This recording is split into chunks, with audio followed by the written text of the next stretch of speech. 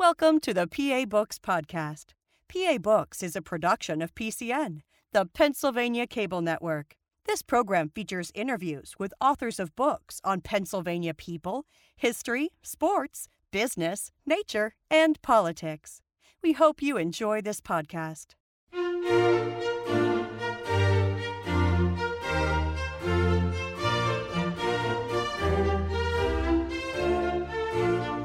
This week on PA Books, Richard Giuliani, author of Philadelphia's Germans.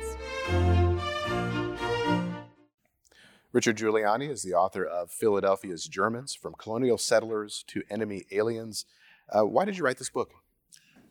Good question. A complex answer. It comes on several different levels, frankly. One is an experience that I had many years ago at a meeting of a organization in the city of Philadelphia that was developing a research center for the study of immigration. And we had a very distinguished board of prominent Philadelphians, prominent and powerful, influential Philadelphians. And one was a German American who was the head of one of the nation's great pharmaceutical companies. And I looked up a great deal to this man who can remain named. It's not important. But he said it one night at one of our board meetings. He casually mentioned that German Americans were treated very, very badly during the First World War. And I'd never heard something like this before. And I kind of leaned forward and I looked toward him, at him, and there was a sadness that came over him. And it really astonished me because he was a very impressive personality, a strong presence. And I saw a man almost diminished by this sad memory. And I thought, wow, there's something here that I really would like someday to look back into more deeply. The second thing that happened to me was something that I read of a more academic nature, of remark by Benjamin Franklin, who is, of course, greatly exalted in Philadelphia, almost saintly in Philadelphia. A famous remark that appeared in a well-known book on the history of discrimination, prejudice in America, John Hyam's Strangers in the Land, quoted Benjamin Franklin as saying at a certain early point that we must anglicize these Palatine Boers, referring to the Germans that were flooding into the Pennsylvania colony. We must anglicize these Palatine Boers, or they will surely Germanicize us. And it was cited as probably the first public expression of prejudice in early American history. And again, I had a kind of surprised reaction to it and thought, wow, Germans, I would have never thought it. And then as my own formation as an academic and a scholar continued to unfold, I began to read other writers that were putting a broader context in place for me. A local historian named Edwin Wolfe, who has long passed from the scene, who in writing the concluding epilogue to Russell Weigley's Philadelphia 300-Year History said, "There is no single history of Philadelphia. There are as many different histories of Philadelphia as there are different peoples of Philadelphia." And as I read that, I was at the time preoccupied with research on Italian Americans, but it broadened my perspective to read this and to think that each of the immigrant, ethnic, and racial groups that came into Philadelphia deserves its own history, and we need each of these histories in order to have a comprehensive and a complete view of the history of Philadelphia, which was something that was of great interest to me. And I began to think at a much later date, as I immersed myself in the Italian-American experience, I began to feel uncomfortably that not enough had been written in recent years about German Americans. And if you know the history of Philadelphia, you come to realize that you really don't have a history of Philadelphia without the presence of Germans, because they were a huge group, and probably more than any other immigrant group, they had a more developed institutional presence in Philadelphia, more than any other group. And they had their own banks, they had their own hospital. Lankenau Hospital today was the German hospital at one time. They had their own churches, they had their own synagogues for German Jews. They had their own insurance companies. They had a full complement of institutions that organized their community. And if you look around for it at a more recent date, you will see some social clubs that still exist. And you will see some church congregations that have German roots. But the great presence of Germans in Philadelphia has all but been obliterated, almost totally obliterated. And yet we still have Germantown, and we say, Germantown, that's interesting. What was that all about?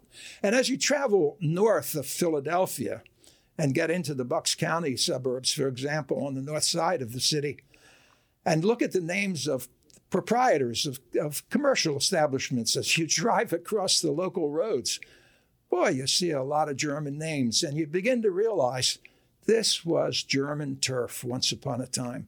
So it drew me into a much greater preoccupation with the German experience in America than I had ever had before. And I also became increasingly aware of the tragedy of the German-American experience, because here they were, almost co-founders with William Penn of the Pennsylvania colony. William Penn arrived 1680. The Germans are here 1681. Francis Daniel Pastorius. There's an early rivalry between German settlers and Anglo settlers. And there's a struggle that unfolds. As I began to trace it, try to track it down through local newspapers that are now easily accessible at home, digitally available to us, I began to see a great deal of reference to the German presence, and also developed a sense of a tension between Germans and the dominant Anglo-Americans in Philadelphia. Each ethnic group, each immigrant ethnic group, as it settles in a large metropolitan area like Philadelphia, has its own way of making an adjustment to its new locality, its new area. I've come to realize that to study an ethnic group, whether it's the Italians, the Poles, the Irish, the Germans, there are three recurrent issues that attracted my attention. One was coming to America, the study of immigration. The second was becoming American, or the assimilation into America that each of these groups experiences. And the third was being of that origin at a much more recent date. So I began to focus my work on coming, becoming, and being. Coming to America, becoming American, and being an American of a certain ethnic origin. Now, in the case of the Germans had I think for the most part, and you can't easily generalize about this because each ethnic group does it a little differently. And even within each ethnic group, you're going to find a lot of variation. Some will go one way in that population, others will go another way, and others will yet find in even other direction to go. But in the case of the Germans, for a long, long time, there was this great sense that we can become American while we remain very much German. They were very proud of their background. They were very pleased with it. They were very satisfied with it. And they lived with the belief that becoming American did not mean that they would have to erase all the Germanness from their daily lives. So in the book that we're here to talk about today, I try to look at their daily life. I try to look at their institutions. I try to look at them at work, at play, in the polling place, on the streets. I try to look at them in a variety of different settings and try to trace this tension between being German and becoming American, which is at its core, I think, what this book is all about, being German and becoming American. And of course, it ends with a certain measure of tragedy, because when the war breaks out, the Germans, the First World War, the Great War, the Germans are really on the spot, because there is a period of a self-proclaimed neutrality on the part of the United States, in which officially we have not made any commitment to the Allies, the so-called democratic Allies, or the Germany and the Triple Alliance powers. And the United States, under President Wilson, declares itself to be neutral. But it really isn't neutral, because all during these years, the war begins, of course, in August of 1914. The United States is not going to enter the war until the spring of 1917, and we're not going to commit many troops to the combat scene in Europe until the following year. The big buildup occurs in June of 1918, and there's only a relatively short period of time in which American troops are going to find themselves in combat in the First World War, from June of 1918 till the end of the war in November of 1918.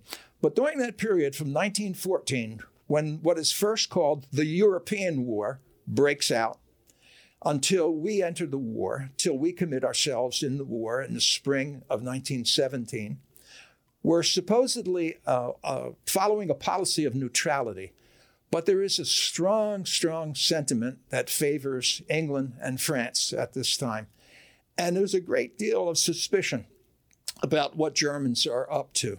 And the Germans are, of course, very much hoping that we will not commit ourselves to the Allies, but will stay out of the war, or perhaps even give greater support to Germany. But it becomes a very, very difficult time for German Americans. Now, the irony in all of this is, in the period of the Great Migration from Europe, in which millions of people migrated from European countries to Europe through most of the 19th century into the early 20th century, the greatest single source of the peopling of America, the peopling of the United States, was Germany. Rich, I wanted to ask you, I want to go back a little bit and ask you about something really important, beer. It does seem to play a significant role both in the German-American lives, but also seem to have a significant political role in the United States in the late 1800s. Can you talk about beer and the temperance movement and the German culture? Yes. Well, there is, of course, the Germans are innovators to popular culture. The Germans are going to do things at work, but especially at play, especially, for example, in the manner in which they observe Sundays differently than earlier Americans are going to do. And one of the things that the Germans liked to do was to have rather extravagant public celebrations in the parks. And beer was a very much essential part of that. Now, this made other Americans, more powerful Americans, and I'm speaking about Americans in terms of specific ethnic groups, a little bit nervous, because Philadelphia, I remember seeing Philadelphia described once as an old gray Quaker lady. Well, it wasn't entirely Quaker. It was also Presbyterian and Episcopalian, and to some extent Catholic, of course. But the extravagant celebrations in which the celebration accompanied by massive amounts of beer and sauerkraut become a very important part of the Sunday afternoon for German families. Music, dance, beer, and all of that, very important in German life. And of course, for Germans, there's nothing wrong with that. But in a rather puritanical culture, there are grave misgivings about the role of demon rum, and beer is a part of demon rum. And there's a great deal of tension between Germans and the other major groups struggling for control of Philadelphia politics and Philadelphia daily life. And beer, the drinking of beer, the consumption of beer is very much at the center of this. And of course, the Germans are not only drinkers of beer, but they're producers of beer, because we have a series of beer breweries in Philadelphia, some of which still remain to this day, that are very important parts of the economics setup of the German experience, the German adjustment to Philadelphia. It was one of the prosperous, and the corner bar is a very commonplace kind of a gathering place for Germans, and it's a place of innocent gathering. It's not a place in which people have to be fearful. People have to be approached with trepidation. But it's a place where families go. It's a place where men, for the most part, but families can be found. And the Germans have no problem with the role of beer and other forms of alcohols, for that matter, but especially beer. It's a very conspicuous part of their everyday life in Philadelphia and elsewhere in the United States. Of course, our great breweries across the country all still bear German names. So I don't know if that answers your question, and I think you've got something else in mind maybe, but go ahead, Phil. Now, the Germans are very prolific with a lot of their social organizations. They have singing groups, a rifle club. Can you talk about that aspect of their culture? Well, I don't know if they're that much different from other groups in that respect, but it's clear that their rifle clubs in particular were very important. They were coming from a background in Germany in which hunting was very, very important, and hunting was an opportunity that brought men together for other purposes, secondary purposes. On the surface, the hunting clubs were to go into the forests in Germany, but in the United States they became more sporting clubs for marksmen, but also to serve those secondary purposes, the gathering and the socializing. And they become, and again, they remain to this day in many American cities. There still are the hunting clubs with a German character attached to them that marks their origins and marks their identity very clearly. Well, we were talking a little bit earlier about beer, and one of the things you say in the book was that with German immigrants now pouring in, while seeking to take their place in American society, they were not eager to abandon their traditional culture, and the consumption of beer and other spirits had a role in their lives that they were not willing to pay as part of their price of becoming Americans. So as they came into conflict with the temperance movement, how did this play out politically? Well, it largely plays out in terms of what do we do on Sundays. And the temperance movement felt that Sundays should be restricted to long participations in church services, religious services, and very, very sober and somber activities throughout the day. The Germans had a very contrasting alternative. As far as they were concerned, they went to the parks and they celebrated, and they wanted the beer to flow on Sunday afternoons. And the temperance movement, which was a very highly organized and very powerful presence in Philadelphia through much of the middle decades and late years of the 19th century, really found this very, very threatening to the social order and the safety of Philadelphia. And there is this long tension that plays out during those years and expresses itself in political campaigns, expresses itself in the newspapers, expresses itself in the courts, because there are legal suits that find their way to court actions. And it is a very difficult very difficult moment for the Germans. It's a very difficult moment for the other peoples as well, because they see the sacredness of Sunday being eroded by these boisterous Germans who want to frolic. It's not a happy time for either group. But I think the other groups are also looking at the modernization and secularization of society.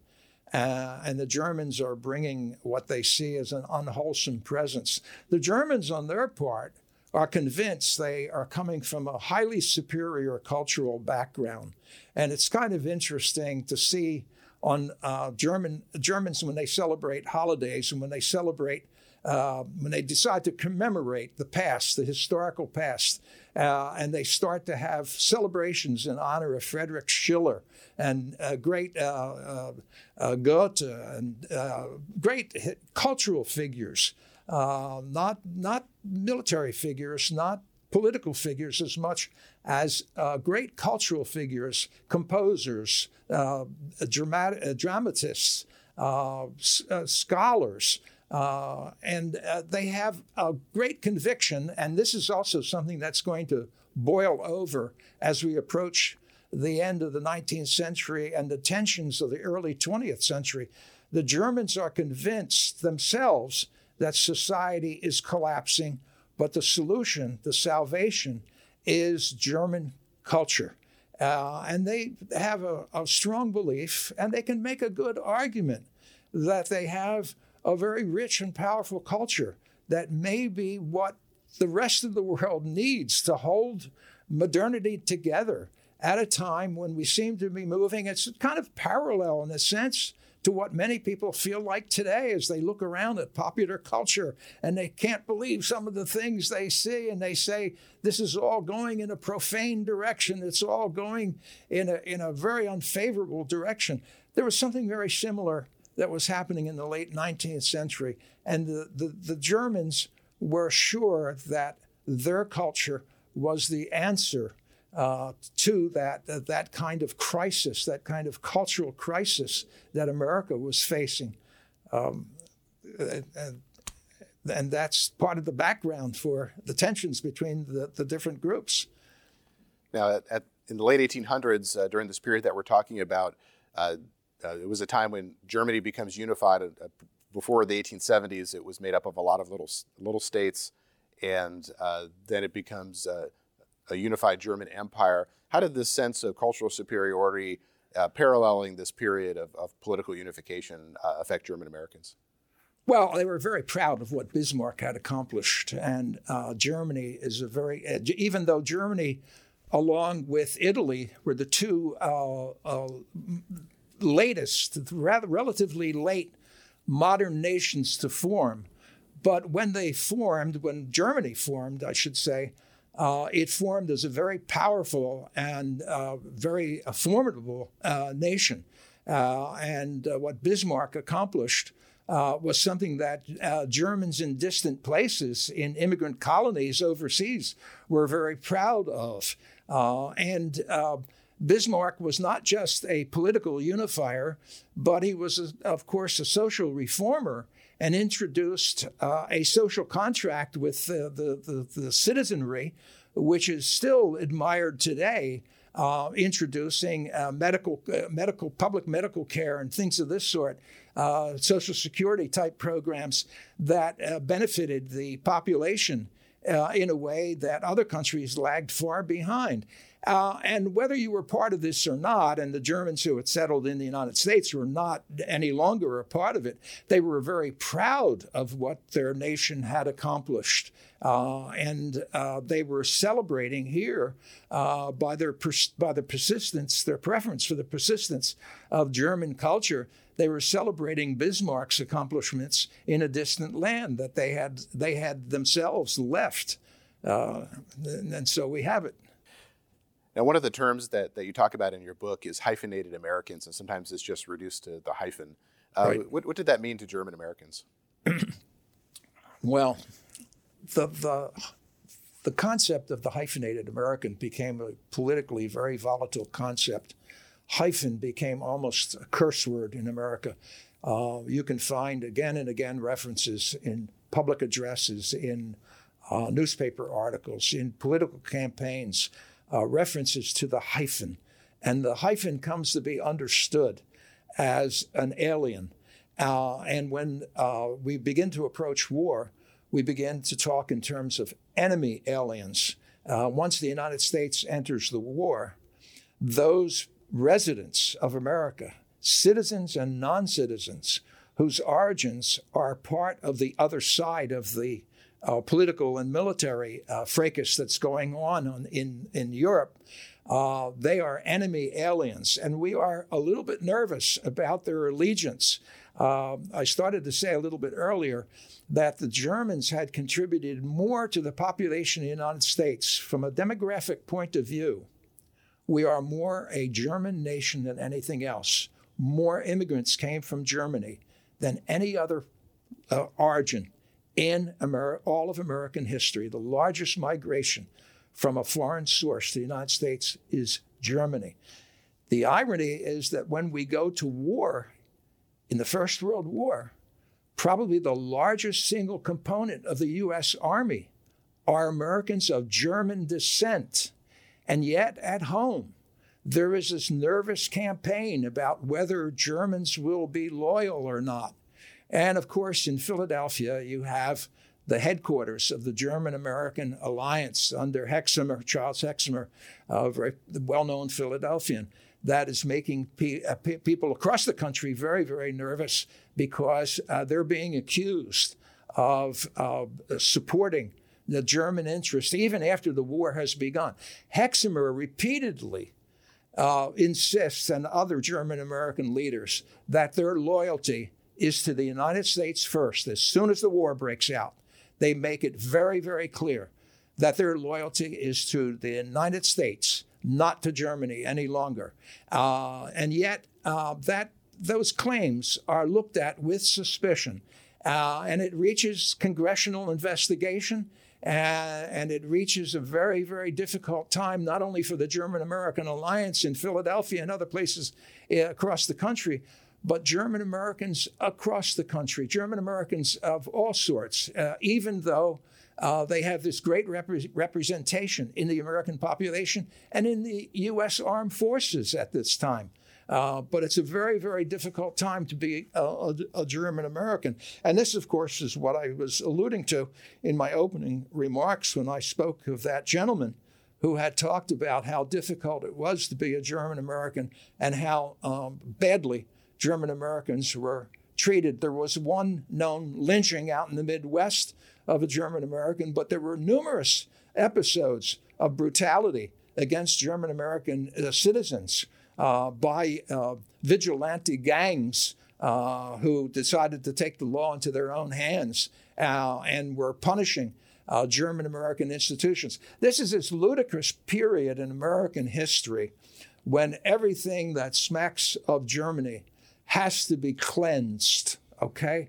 The city of Pittsburgh, we add an H to the spelling of Pittsburgh to make it should be pronounced Pittsburgh because it becomes a city of British origins with the new spelling, with the H attached to it as we know it today.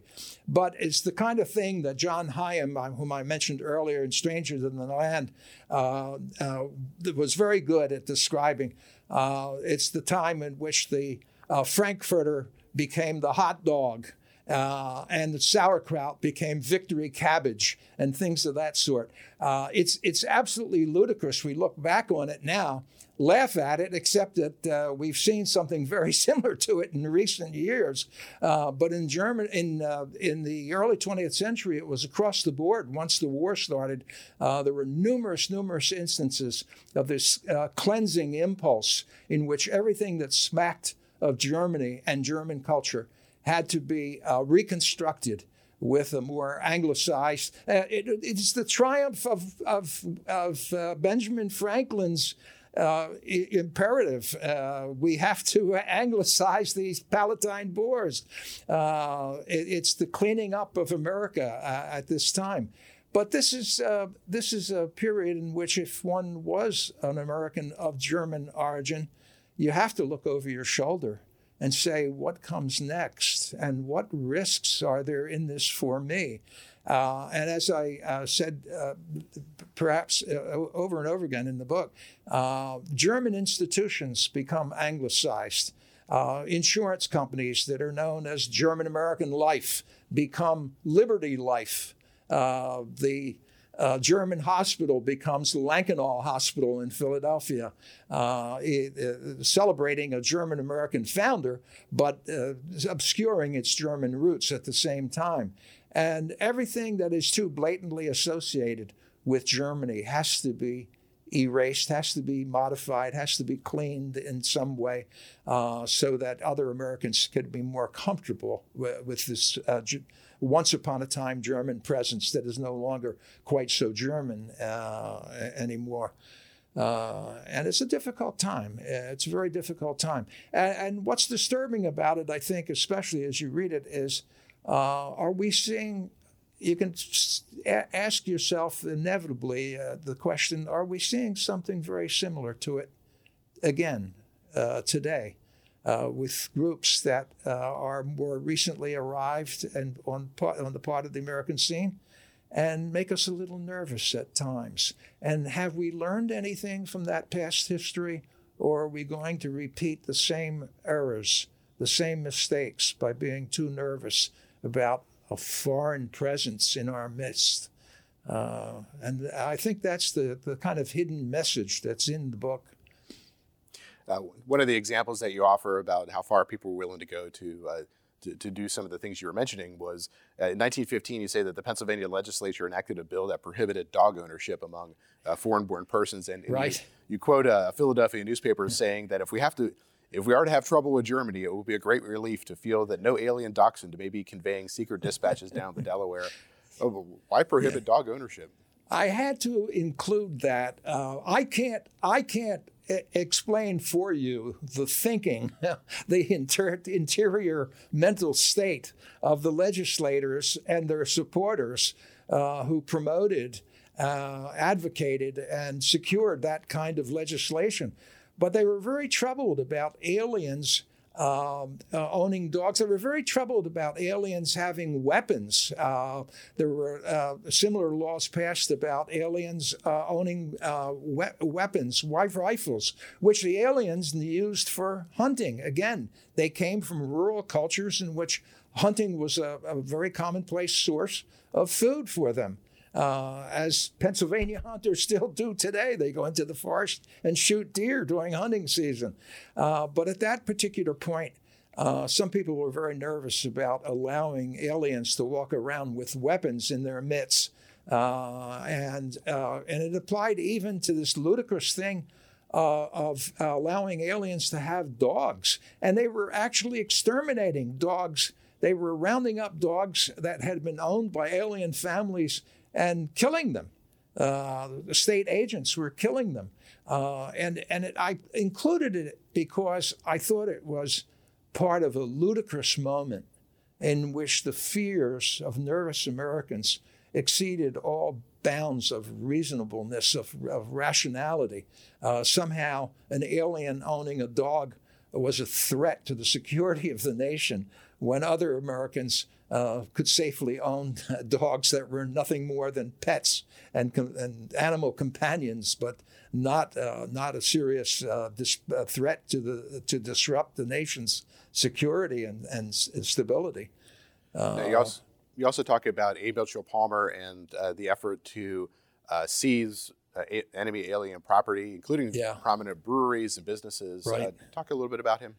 Well, A. Mitchell Palmer was a Swarthmore graduate, Quaker himself, was a pretty decent man in many respects, but was given the responsibility, eventually as Attorney General, of securing the safety and social order of America.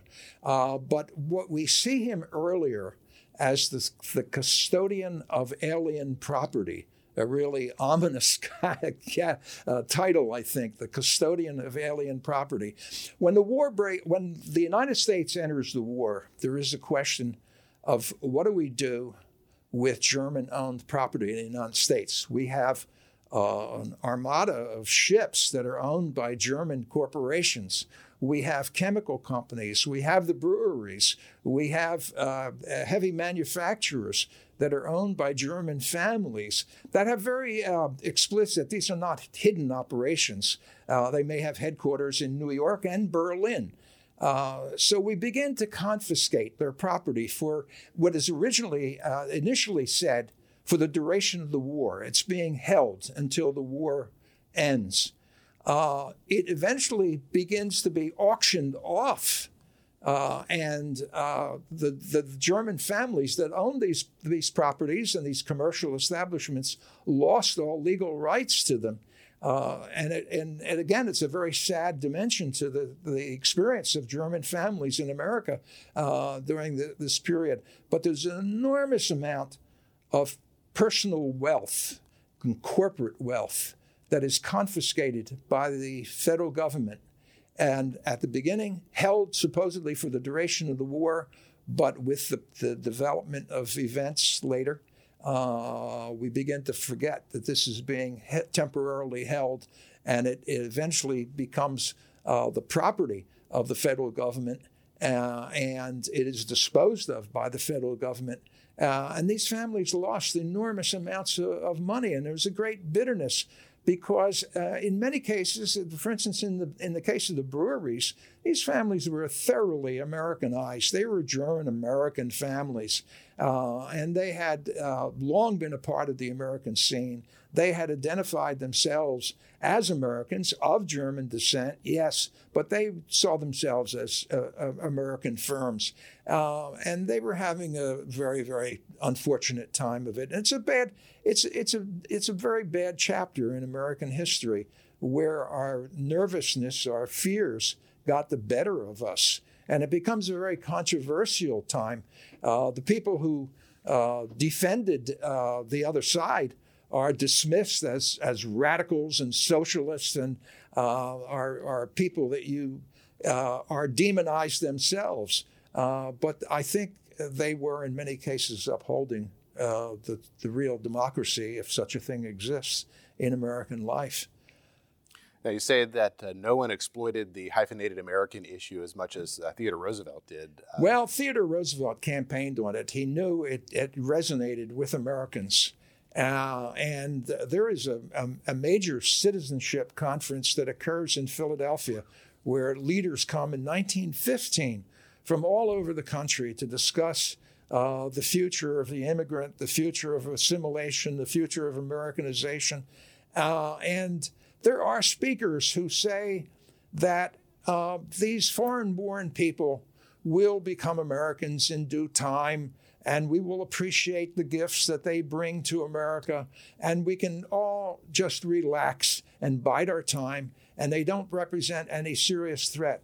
Roosevelt dismisses all of this because he knows that what resonates with a large part of the population is the argument that we do have to fear these people, and they are a threat to the security of the United States. And he really, he talks about the boarding house of nations. He uses some very colorful phrases, and he says that the United States should not become a boarding house of different nations.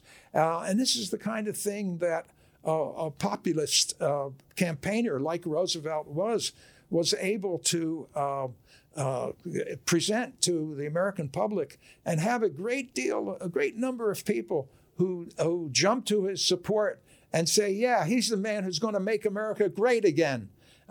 He's our man. He's our candidate. And Roosevelt becomes a very disruptive force at this particular point, of course. But he's a very colorful, he's a very charismatic figure. He's somebody that had a noble record in terms of his pursuit as a trust buster and a great reformer against corporate America earlier in his political career. So he has good credentials in American life, but somehow gets really obsessed with the foreign threat and becomes, unfortunately, I think his reputation suffers a bit for the mistakes of his later life in this regard. But he does use it effectively. Now, you mentioned that before the war, German Americans were very proud of their culture. And how did this experience of the way they were treated during the war affect their relationship to their own culture?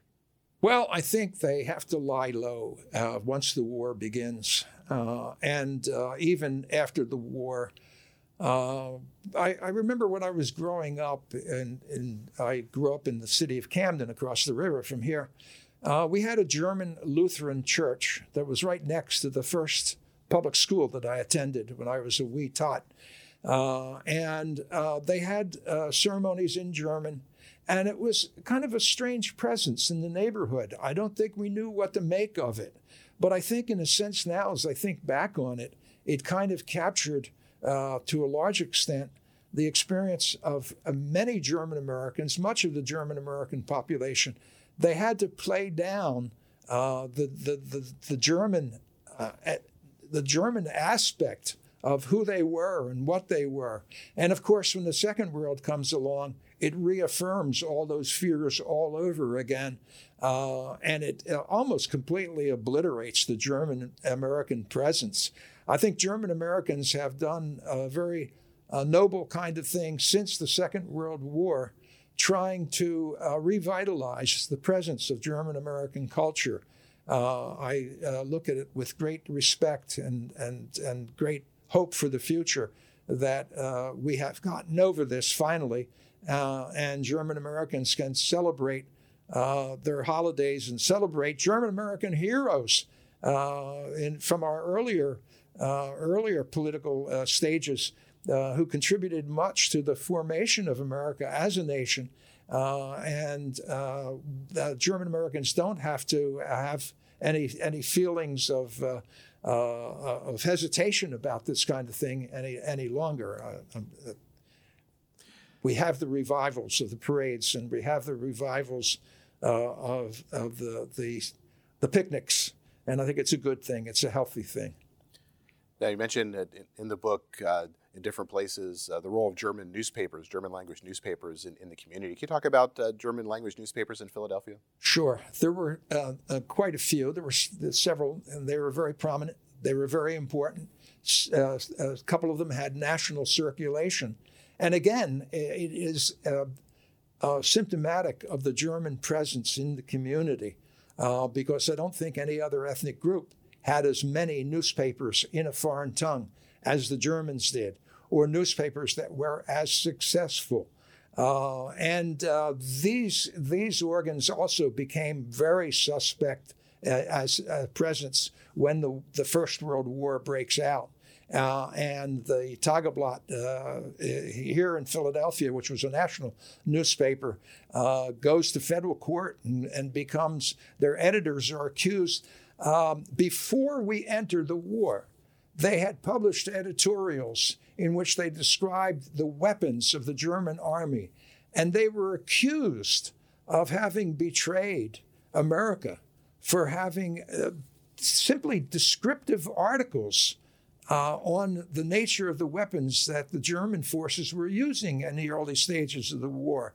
And this got them into great hot water that ended up in federal courts, where they were being accused of violating sedition laws by publishing these articles. But they also had suggested to young German Americans that maybe if they were uncomfortable with serving in the war, once the United States entered the war, that they could perhaps declare themselves as being objectors to the war and ask for the license to avoid military service. And that didn't go over too well, of course, either. But they got into a great deal of hot water, and it ends up in some celebrated legal actions in federal courts in Philadelphia that bring down to a large extent, bring down the German publishing empire in this area. When the war is over, the German newspaper is not the presence that it once was any longer. I do want to, before we run out of time, I do want to go back a little bit further in time and talk about the Revolution of 1848 and what impact that had both on German immigration as well as on the political ideas they brought with them. Right. Well, of course, the Revolution of 1848 was an attempt to install democratic and republican forms of government in Europe. And before those movements succeeded, they failed. They failed in Germany. They failed in Hungary. They failed in several countries. They failed in France. And there was this reversion to earlier pre-democratic forms of government. But what it also meant is it dislodged a population of rebels who, for their own safety, had to flee their native countries. And many of the 1848 participants in the German political movement in the late 1840s in Germany fled to the United States. Many of them became early supporters of the new Republican Party, which was the liberal party of American politics in the mid-19th century. They were early supporters of Abraham Lincoln. Many of them became early supporters of the Union cause and flocked to the Union Army. At times, and I've mentioned this, of course, in the book, the Civil War looks like a war of a German military force against the Confederacy, except that the Confederacy also had a rather formidable German presence as well, but not nearly as much as the Union did. But in the case of the Union Army, you had large units that were almost entirely manned by German personnel, officers and lower ranks. You have a very, very large, widespread German presence in the Union Army during the Civil War, and a very commendable presence. They're very, very important at the Battle of Gettysburg, for example. They're very, very important in a number of critical battles during the Civil War. And we owe a lot to those German volunteers. Some of them were recruited in Philadelphia. You have German-American units being mobilized in Philadelphia and shipped off to the battle lines of the American Civil War. It's a very important chapter in German-American history. Before World War I, how politically active were Germans? Were they running for office in Philadelphia? Oh, yes. The German-Americans were very, very active, and a large part of the book is devoted to the German-American political presence. The German names are very conspicuous in Philadelphia history. In the 1870s, 80s, 90s, you have prominent members of the city councils. You have prominent department heads. The Germans are very important. And the major political parties, the Democrats and Republicans, know that in order to succeed, they have to win over the German vote. So a large part of what I wrote deals with the campaigning by mainstream political figures campaigning in the German community. And candidates who go in, who attempt to speak German, some of them are of German origin themselves, and they restate their claims to their German origins and fumble around sometimes in German German language that they have long forgotten. But in other cases, they're still quite fluent in German. And it's very important for that candidate to go into particularly the voting districts in North Philadelphia, where there are large congregations of German voters, the districts of North Philadelphia, and present themselves as an authentic German candidate. And there's a great struggle between the two parties in terms of whose candidate is more German. So the German Americans also, of course, organize political groups. The parties themselves have conspicuous German American elements on an organizational basis at the same time. Now, in the book, you rely on Philadelphia newspapers and their view of the German community there. Why did you take that approach? It's a matter of available data. And sitting at home during the pandemic, it's not the same world of research where you can get up and go about to the archives that are available in a city like Philadelphia. But at home, with the very rich There's two major digitalized newspaper sources.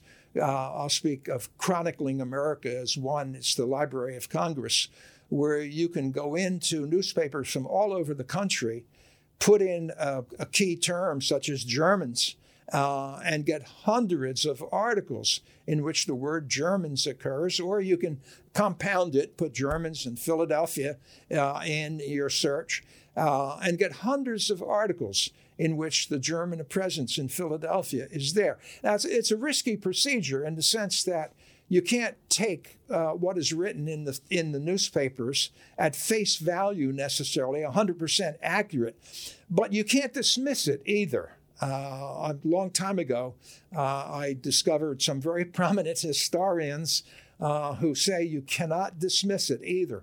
So if you approach it with a grain of salt and you're saying, well, here's an editorial that shows how a mainstream Philadelphia newspaper was picking up the German presence at this time. This is what it is saying about the role of German power in politics. If you qualify it a bit, you can find a wealth of information in the newspapers, very rich information that sometimes also gives you very graphic scenes. There's a couple moments where I go into German households where a reporter claims to, and again, you have to explain that this is what the reporter claimed to have witnessed, an argument between a German mother and father over something involving the children on that particular occasion. And it's a very interesting, informative, and perhaps amusing episode that takes place.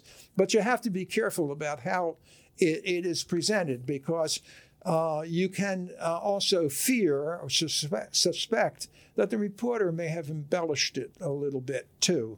But at the same time, when you have the reporter sitting on a streetcar and he's describing the German operator of the streetcar, calling out the names of city streets with a strong German accent, you can say to yourself, he's probably not at all exaggerating what he thinks he hears here. He's describing it exactly as he heard it, and it's exactly as it sounded to everyone else. That you can have a little more confidence in. But in any case, the newspapers are a very rich, very abundant source of information if used cautiously, if used with some qualification. But a very rich source. As you were reading through these newspaper articles, did you discover stereotyped images of Germans? Oh, yes. There are certain phrases that are used over and over and over again. For example, the depictions of the holiday celebrations, and the Germans are great. For example, Pentecost Sunday is a great celebration for Germans. It's also usually the beginning of the picnic season, the beginning of spring and warmer weather. But the way in which the articles are phrased, there's often adjectives used that describe the German indulgence in beer, the issue, Phil, that you raised earlier. But at times as you read it, you say to yourself, it seems a bit too much at moments. There's more going on here. And maybe what you're also getting is information on how other Philadelphians pictured Germans, and that itself can be a good finding. It may not be a fully accurate representation of what the Germans are actually doing and how they were actually behaving, but at the same time, it gives you some sense of how other Philadelphians were filtering that experience. We're reconstructing that experience. And that becomes an important part of the context in which German life is being played out, because it's not just being played out in an objective world, but it's also being played out in a subjective world that is being constructed by other Philadelphians. And that's what I was trying to get at with that kind of thing. But you do find you can list a vocabulary, and I tried to do that somewhat in the book, a vocabulary of certain phrases and words that repeatedly occur in the articles that describe the Sunday afternoon picnics. Now, one of the figures that you mentioned in the book is Godfrey Keebler, and yes. He was a baker, and yes. he was. Yes. People probably are very familiar with the yes. imagery that he used from yes. German folklore. Yes, I look at the Keebler products that we have in our own kitchen, and we have quite a few of them. And I look at the South German, Tyrolean South German kind of graphic representation of the elf-like figure that still serves as kind of a talisman for Keebler products. And I realize that Godfrey Keebler invented or usurped this kind of imagery, and it persists to this day. Along those lines, and before we end, I also got caught up with the restaurant undertaking of Charles Reiser, which I devoted quite a few pages to. And here was a really huge emporium, a restaurant that was a huge meeting place. The bankers, the public officials, the government leaders, Walt Whitman, among others, really a coterie of very prominent Philadelphians routinely ate at the Reiser's restaurant. And it's kind of sad because it was right smack in Center City, and it's totally gone now. Not a trace, not a single trace that it ever existed.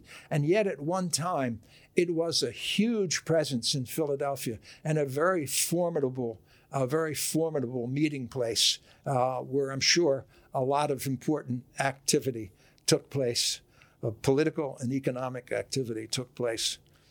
We've been speaking with Richard Giuliani. He is the author of Philadelphia's Germans, From Colonial Settlers to Enemy Aliens. Rich, thanks for speaking with me. Thank you, Phil. Enjoying this podcast? Visit PCNTV.com to find out how to support our mission. PCN is a 501c3 nonprofit television network. You've been listening to a podcast of PA Books, a production of PCN, the Pennsylvania Cable Network. Full episodes of PA Books, as well as other PCN programs, are available to stream with the PCN app. Visit PCNTV.com or the App Store for details.